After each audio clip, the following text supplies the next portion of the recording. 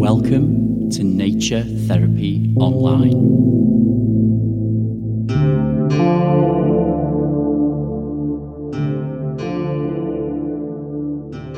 Hi folks, and welcome to episode 13 of Nature Therapy Online.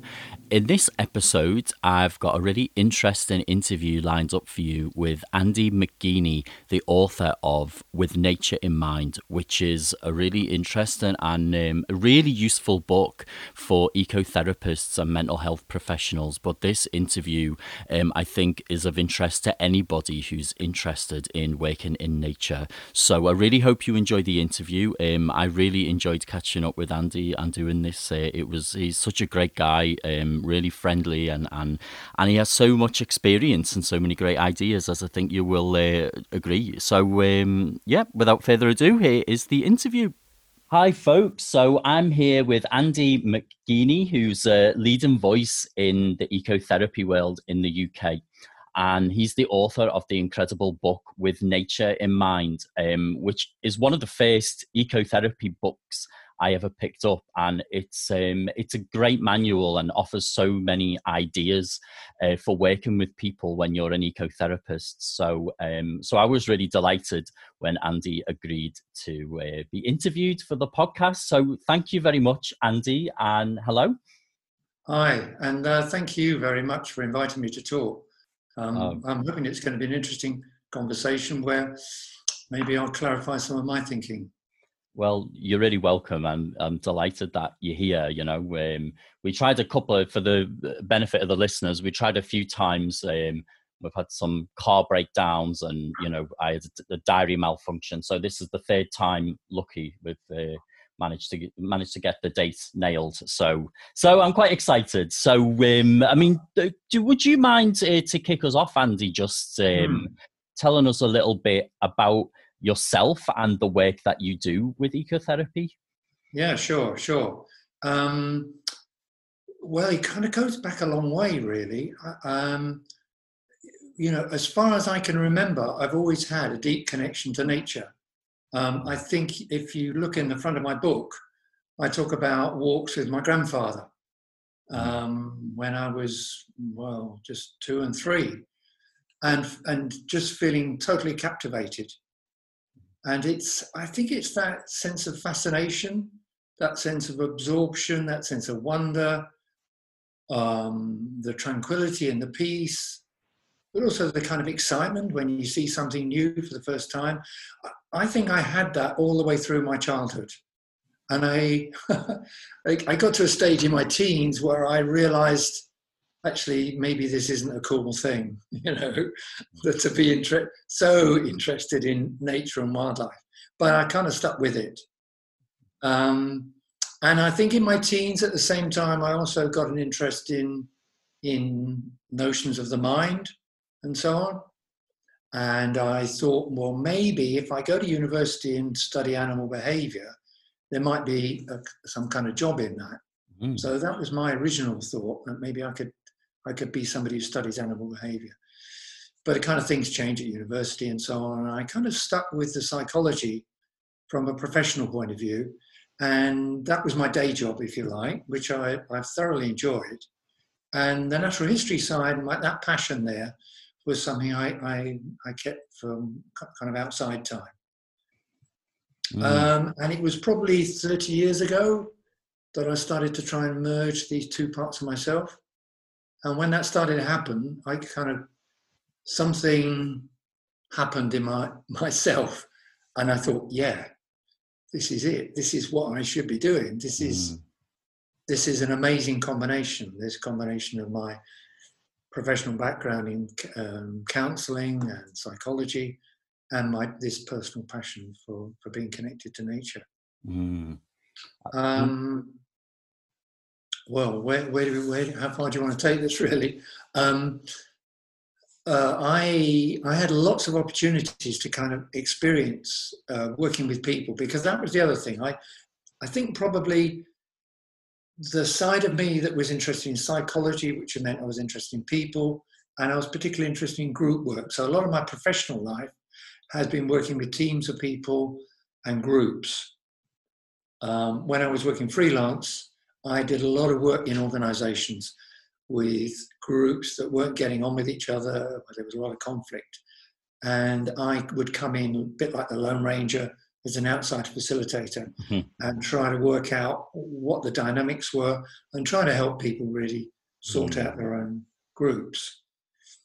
So I think I had all this experience before I went on a Joanna Macy deep ecology training week, and that just completely blew my mind.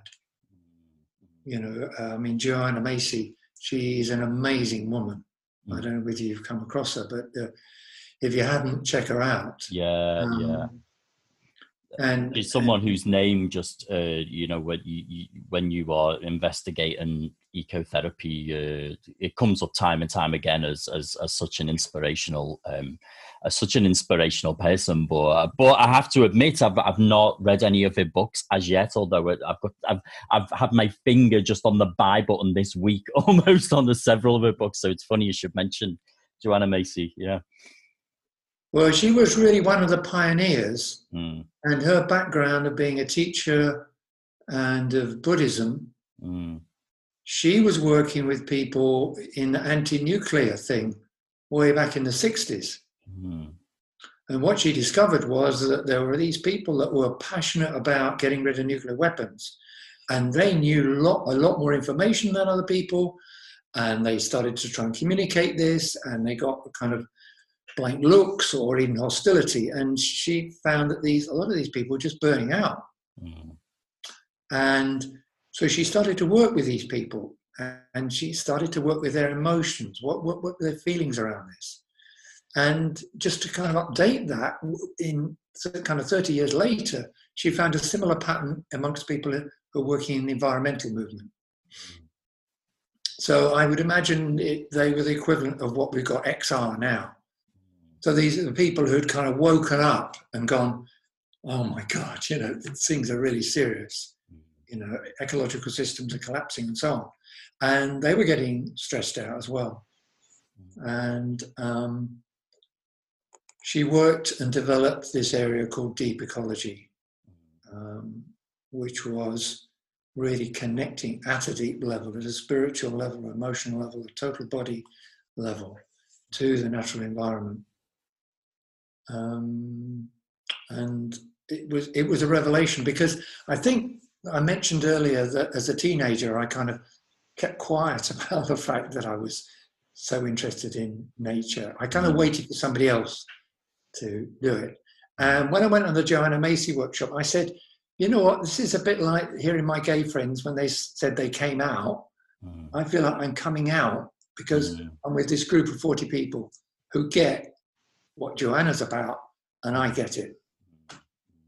Sounds like such a powerful experience, and even when you were saying then that 30 years ago you decided that this was what you needed to do to bring your working with people's mental health together with your love of nature, that strikes me as really radical, actually.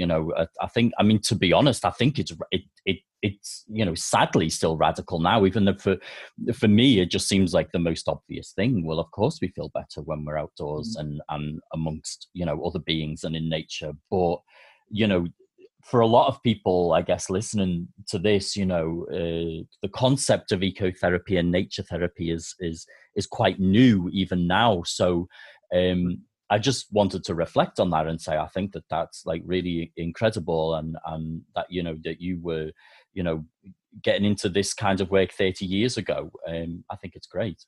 I think what happened to me was what happens to a lot of people. They grow up, they find a job that they can manage, or in the best cases, really turns them on. They maybe start a family, or they get deeper relationships. And that's through their 30s, and maybe in their 40s they go, yeah, is there anything else? Or what is this what life, maybe not even being dissatisfied, but just asking deeper questions.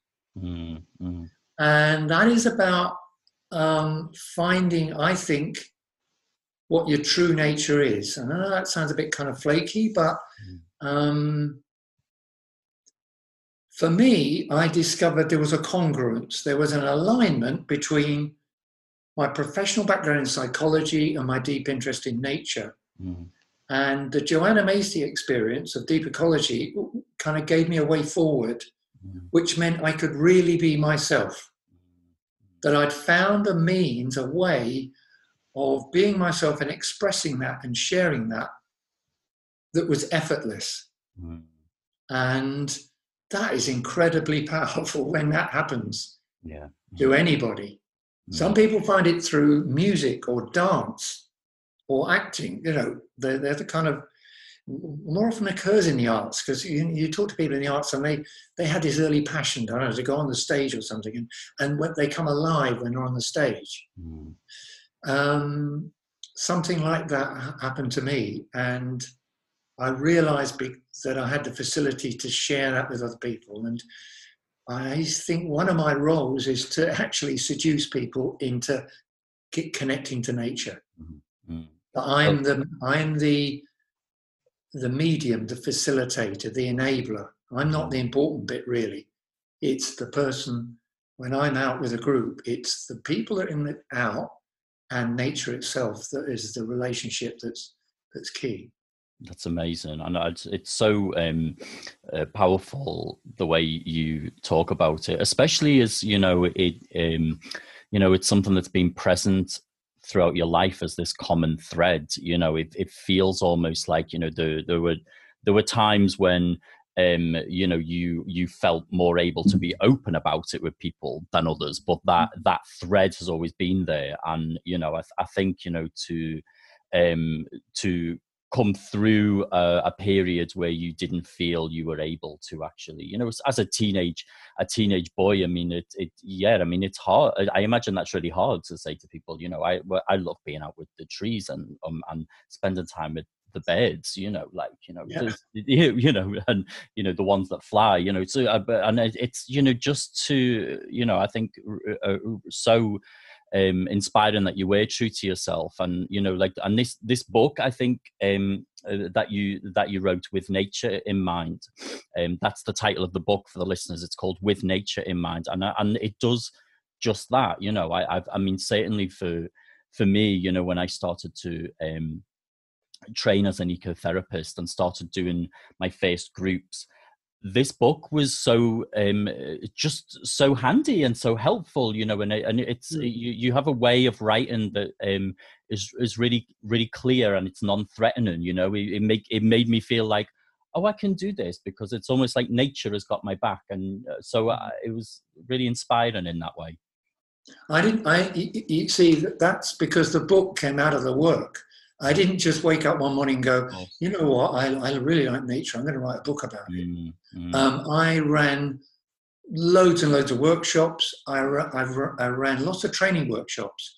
And what was happening is I was running training workshops for psychologists, counsellors, countryside rangers and kind of people like that, and for the general public, before, as well as rather, me working with people who had a mental health diagnosis. So I had all this experience, which I was kind of honing the activities and so on, trying different things out, experimenting. And on the workshops, people would often say, oh, just to go back a bit, I would say at the beginning of a workshop, I don't want anybody to take any notes. I want you to be fully present here. So people would say, yeah, I'd really like to be able to remember some of the activities we did. So I started to produce handouts, and I produced a little eco booklet, which I still give out to people on workshops, which is instructions on how to do every activity. And my style of training is very much experiential, that you immerse yourself in something that you want to learn about, you experience it, and only then do you start talking about it, abstracting, intellectualizing, which was difficult for some people on workshops because they wanted the theory first. They wanted to, so what is ecotherapy? How do you explain it? What's your definition of it? And I absolutely refused that Okay. because Yeah. I didn't want to impose my definition. I didn't want to say to you, Stephen, ecotherapy is this. You know, I'm older than you, I'm more experienced, you've got to listen to me. That's crap, that's rubbish. You will have your own connection to nature, your own way in, your own door, and that is what you need to discover. I can help you, but you don't need me to tell you what ecotherapy is, because you already have an innate connection to nature. So let's just kind of explore that in more detail. And so the book evolved out of all of that. And when I sat down to write it, it just flowed out of me because I could remember conversations and questions that people had, difficulties. Well, I don't understand this, I don't understand that. So I was able to, I really enjoyed writing the book. I wrote the book. I enjoyed it so much that when I finished it, I thought, you know what? If nobody wants to publish this, I don't care really. I really enjoyed it. I didn't get a publisher before because I didn't want anybody to tell me what to write or how their idea. I wanted to write my book and then go, look, I've written this. What do you think? So, and I think you feel. I feel that when I read the book, that it's from experience, and that there is just so much love and joy in it. It doesn't. Sometimes, like when you, I don't know, you're reading a book, especially about nature themes, and it feels laborious to read. I sometimes wonder if it was laborious to write as well, and I think that there's a link there, that you can, I don't know, I can almost sense there's that clarity in your book that it just feels like, that it does come from, from joy. I could sense that. So it makes sense to me, I mean, you were talking then about the training that you do. So I'm quite curious about different kinds of work that you're up to at the moment. So could you tell us a little bit about what kind of ecotherapy projects and jobs you've got going on at the moment, Andy? Okay, I need to give you a bit of history, and that is I was working as an ecotherapist. Actually, I was working for the NHS, and that was round about the time that I decided to write the book. My job was abolished because it was the time the Cameron coalition government got in, and they decided to carry out various cuts in the NHS. And so the mental health trust I worked for said, well, we're not going to do anything that we don't have a statutory requirement, i.e. we're not going to do anything unless we have to by law. Absolutely have to, yeah. Okay. And Lindsay Ryan, who pioneered the establishment of ecotherapy in North East London Mental Health Trust, she had fought for years to establish it and to get my post. There was nothing she could really do, and so I stopped working there. But that was a prompt for me to, okay, maybe I can now I've got the time to write the book. I continued to voluntarily work with people who had had a mental health diagnosis in Dagenham, East London. So I ran on Wednesdays. I used to run a free workshop for people, and I used to run fee-paying workshops then. But then I got to a certain point, and I thought, actually, I want to be in a countryside that is more accessible, that is wilder than where I am. So at the time I was living in Brentwood in Essex, which is just a couple of miles outside the M25. So you could sit in the garden, you could hear the M25. And there was at the back of where I lived, you could go around the garages and into this wood. And it was fantastic. You could sit there. There were badgers, foxes, and all sorts in there. So about 2 years before I left there, they were built a housing estate on the other side of the wood. And I started to feel kind of hemmed in, and I realised if I wanted to go anywhere wild, I had to get in the car. So I just thought, right, where would I like to live? And I drew up a list of 5 places. One of them was Devon. And so I moved to Devon for me. I thought, I'll figure out how I do the ecotherapy when I get there. When I moved here 2 years ago, which was in October time, 2 years ago, I just settled in, and then I got a diagnosis in the spring of bladder cancer, which was a big shock. So last year was really spent me getting tests and diagnosis and beginning the treatment. And I didn't have much energy then. So I didn't really get to explore the area. But I did start in the beginning of this year. And then, of course, the COVID thing came. So everything kind of has shut down. I was on, because of my treatment, I was in this especially vulnerable category, told I couldn't leave my house or anything like that. And so all the ecotherapy work has really been put on hold in terms of me working with other people. I've had various conversations locally. The National Trust, Exmoor National Park, people in there are interested.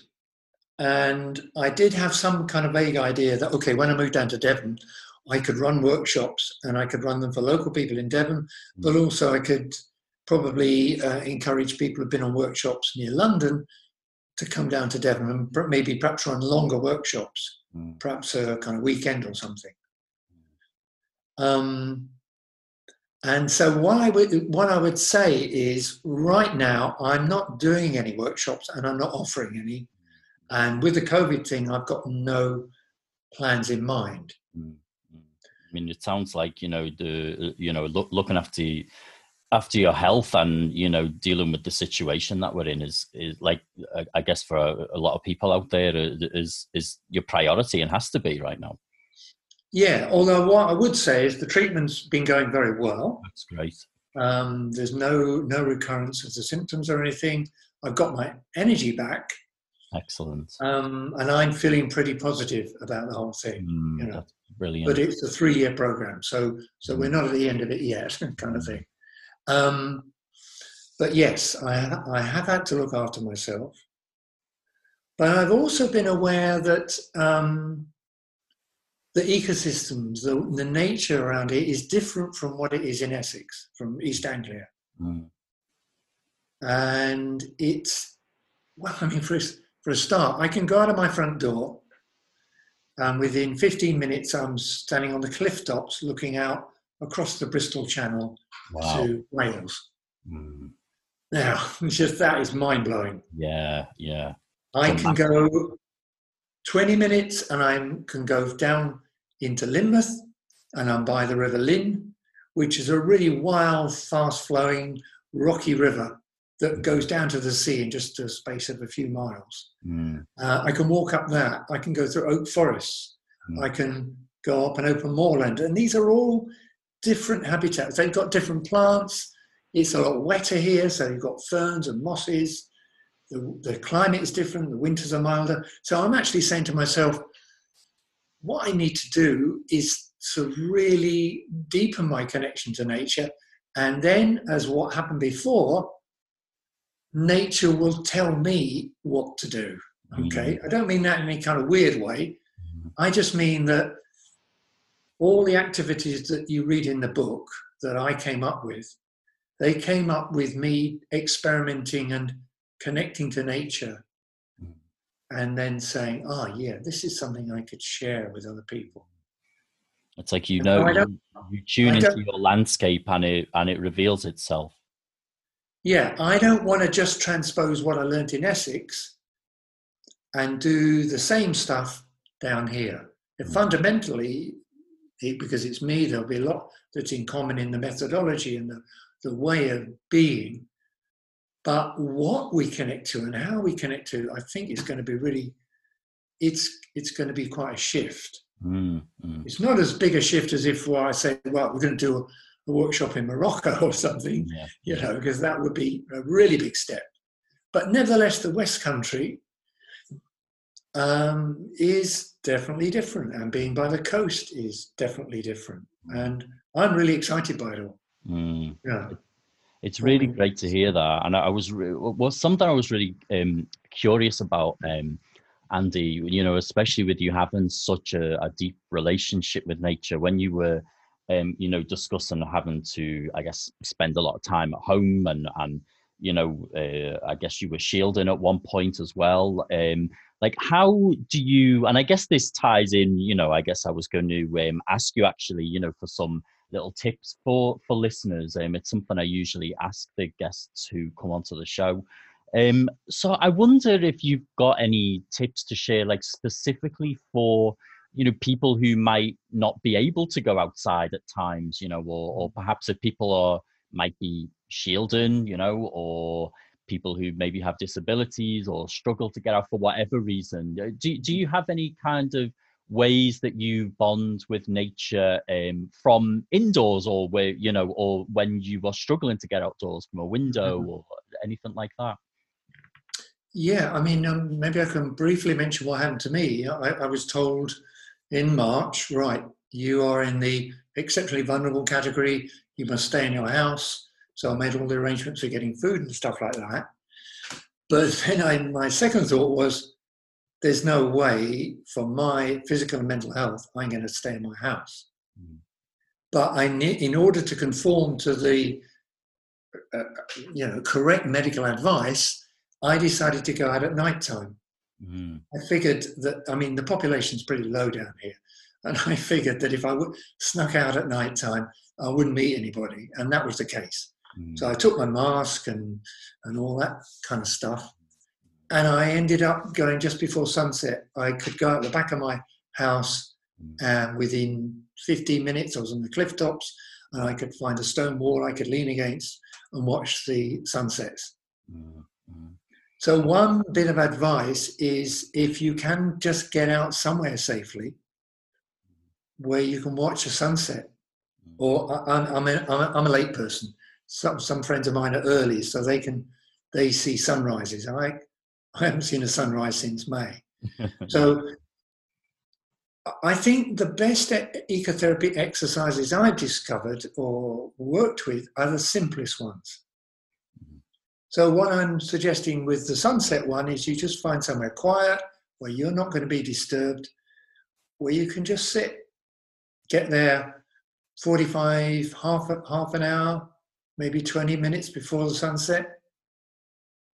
I mean, by your sunset. So if you've got a big hill in front of you, you've got to get, not according to what the the weather forecast tells you sunset is, but you've got to get the half an hour before that sun goes behind a hill or a big building, and just sit. I think if you're indoors, then what is immediately outside? What have you got in your garden? And what you can do there is you can go in close. Have you really looked at a flower? Have you really looked at the inside of a flower? And I mean, just to sit, get a chair, or sit on the ground and find a flower and spend 15 minutes exploring it. You know, its structure, its shape, its colours, its textures. What does it feel like? What does it smell like? And what you're doing there is you're slowing down. You're giving your attention to one small part of the universe in real detail. And I've had people on workshops go, you know, I've never looked at the buttercup before. And what they mean is they'd never really looked at a buttercup before. I think that's the kind of thing that Really, people can do. Really powerful. I think both of them, those exercises, are really powerful, and it's, I think, that's one of the beautiful things about ecotherapy, isn't it? It's the simplicity, and it's the simplicity that we forget to give to ourselves. We're so I think convinced in our culture that the more complex and complicated, and knew that something is that you know, the more powerful it will be. But actually it's in that stripping down, you know, watching a sunset, spending real time with this life that's just growing, you know, and really paying attention to it, I think is beautiful. So thank you for sharing both of those, Andy, actually. And you've really inspired me, actually, to, you know, as you were talking about it there, I was actually looking over a bit of basil that's growing in front of me. And I thought, yeah, you know, I'm sitting here with my laptop up all the time, and you know, it's actually like really fascinating how it grows. I'm going to spend 15 minutes with that later. So, you know, but it's really powerful. And I would, you know, say that to the listeners as well, that, you know, it is the simplest things. I've absolutely found that myself. It's the simplest things, tuning into your senses, paying deep attention to the life that is around us, is where the beauty is found, I think. What we're doing, you see, I think we've already, you know, what we're doing is we're giving ourselves permission to make a connection to nature. We've already got that connection. We're already the result of billions of years of life evolution, and we're just one species here. And as I say in my book, for 99% of human existence, we've been hunter-gatherers living intimately in wild nature. So what makes us think, what has changed? What has changed is the superficial, the cultural stuff. You know, if we were to go back in time to 2 million years ago and meet our ancestors, they would be just like us at a fundamental level. Mm-hmm. And I think it's important to kind of recognize that you are already in your physicality. Your body is nature. Yeah.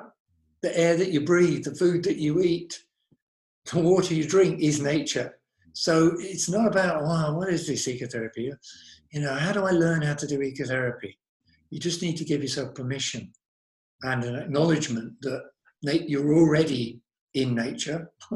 It's about raising your awareness, and you do that by slowing down, by stillness, and opening your senses. And it's really that simple. That is just, I think, you know, even though we were saying before, you know, there is no solid, there's no definition, but I think that's a really beautiful, that is a beautiful nutshell that you've put ecotherapy into. And I know it's not by any stretch the entire story, but I think that, you know, as we're slowly coming up to the end of our interview, that feels like such a, you know, such a lovely way to end, and to, you know, remind people that, you know, we are nature, and our bodies are nature, and everything comes from nature. It doesn't come from, you know, we like to think that everything comes from us, but, you know, we're just a piece of the jigsaw. So where, Andy, can people find you online if people want to, you know, find out more about the book, or just get, you know, just connect with you online? Where's the best place for people to do that? I'm not very good at this. I'm really sorry. Don't worry, I'm not either, you know. So you know, you give me a choice. Do I want to sit in front of a screen or go for a walk along the cliffs? It's a no-brainer. It's a no-brainer. So I kind of resist that. I don't think my website works. I've not kept it up to date, and it's mainly because I haven't been running any workshops. How about Facebook or social media? Yeah. I've got a page. I got an ecotherapy page on Facebook. Great. So I've got a photography page, which is mostly about wildlife, and I've got an ecotherapy page. I kind of tried all these things like Twitter and Facebook and so on, and blogs, and I couldn't keep it up, I'm afraid. I don't blame you, Andy. I totally understand the superiority of the cliffs over Twitter. So it's you know, it's really it makes a lot of sense to me. So what I could do is I will post a link to your Facebook pages on the blog post. So if wherever you're listening to the podcasts here, if you head to my website at naturetherapyonline.net and go to the blog section, you will be able to find Andy's Facebook links there. So that's how we get around that one. Yeah, Andy's on Cliffs, and that is a far better place to be. So I'll also, maybe this should come with a public health warning. I use Facebook in a very specific sense, in general terms, and that is to plug into the politics of what's going on in the world. Mm-hmm. And so that's why I have a separate ecotherapy page and a separate photography page. My main stuff is not to use it to, well, tell people about my personal life. Mm-hmm. That isn't a place I want to share on Facebook. Mm-hmm. But it is it's kind of evolved really, the stuff on Facebook, but it's evolved as me as a way of connecting to the current modern day politics and the kind of solutions to.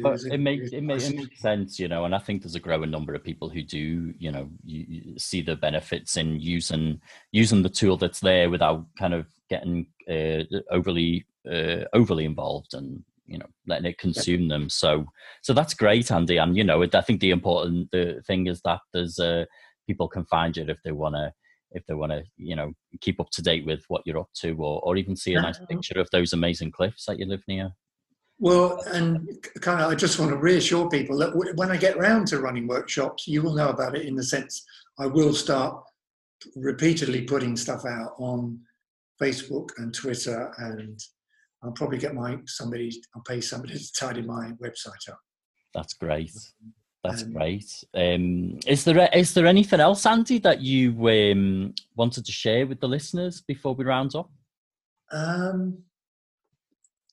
No, other than this, something, the point that I alluded to at the end of what I was saying, and it's always been my thing to encourage other people. Mm-hmm. That's why I wrote the book. That's why I do the workshops. And just to say to anybody, just get out there and connect. It's good for you, and can only be positive. That's wonderful, and what a lovely note to end on. And I just want to thank you very much, Andy, again for giving your time to me and to the podcast. I've been really inspired actually by this conversation, and I'm raring to go and watch the sunset actually. So thank you very much for that, and yeah, thanks again for giving us your time, and have a lovely evening. Yeah, thanks again, Stephen. It's really enjoyed talking to you. Thanks, Andy. Thank you. Bye. Okay, folks, thanks for tuning in. I really hope you enjoyed the interview. So, if you want to get hold of Andy's book, With Nature in Mind, you can find that on Amazon.com or .co.uk or whichever country you're in. I would really recommend it for anybody interested in becoming an ecotherapist themselves. But otherwise, anyone who's interested in ecotherapy or nature therapy in general, I think could get a lot out of this book. It's got some great ideas in it. So I really hope you enjoyed the interview. Thanks a lot for tuning in. And just a reminder, if you are looking to engage with an ecotherapist yourself, and you want to work online, you can get in touch with me through my website. So have a look at my different services on naturetherapyonline.net, and I'd be delighted to hear from you. So have a lovely week, folks. Take care for now, and bye-bye.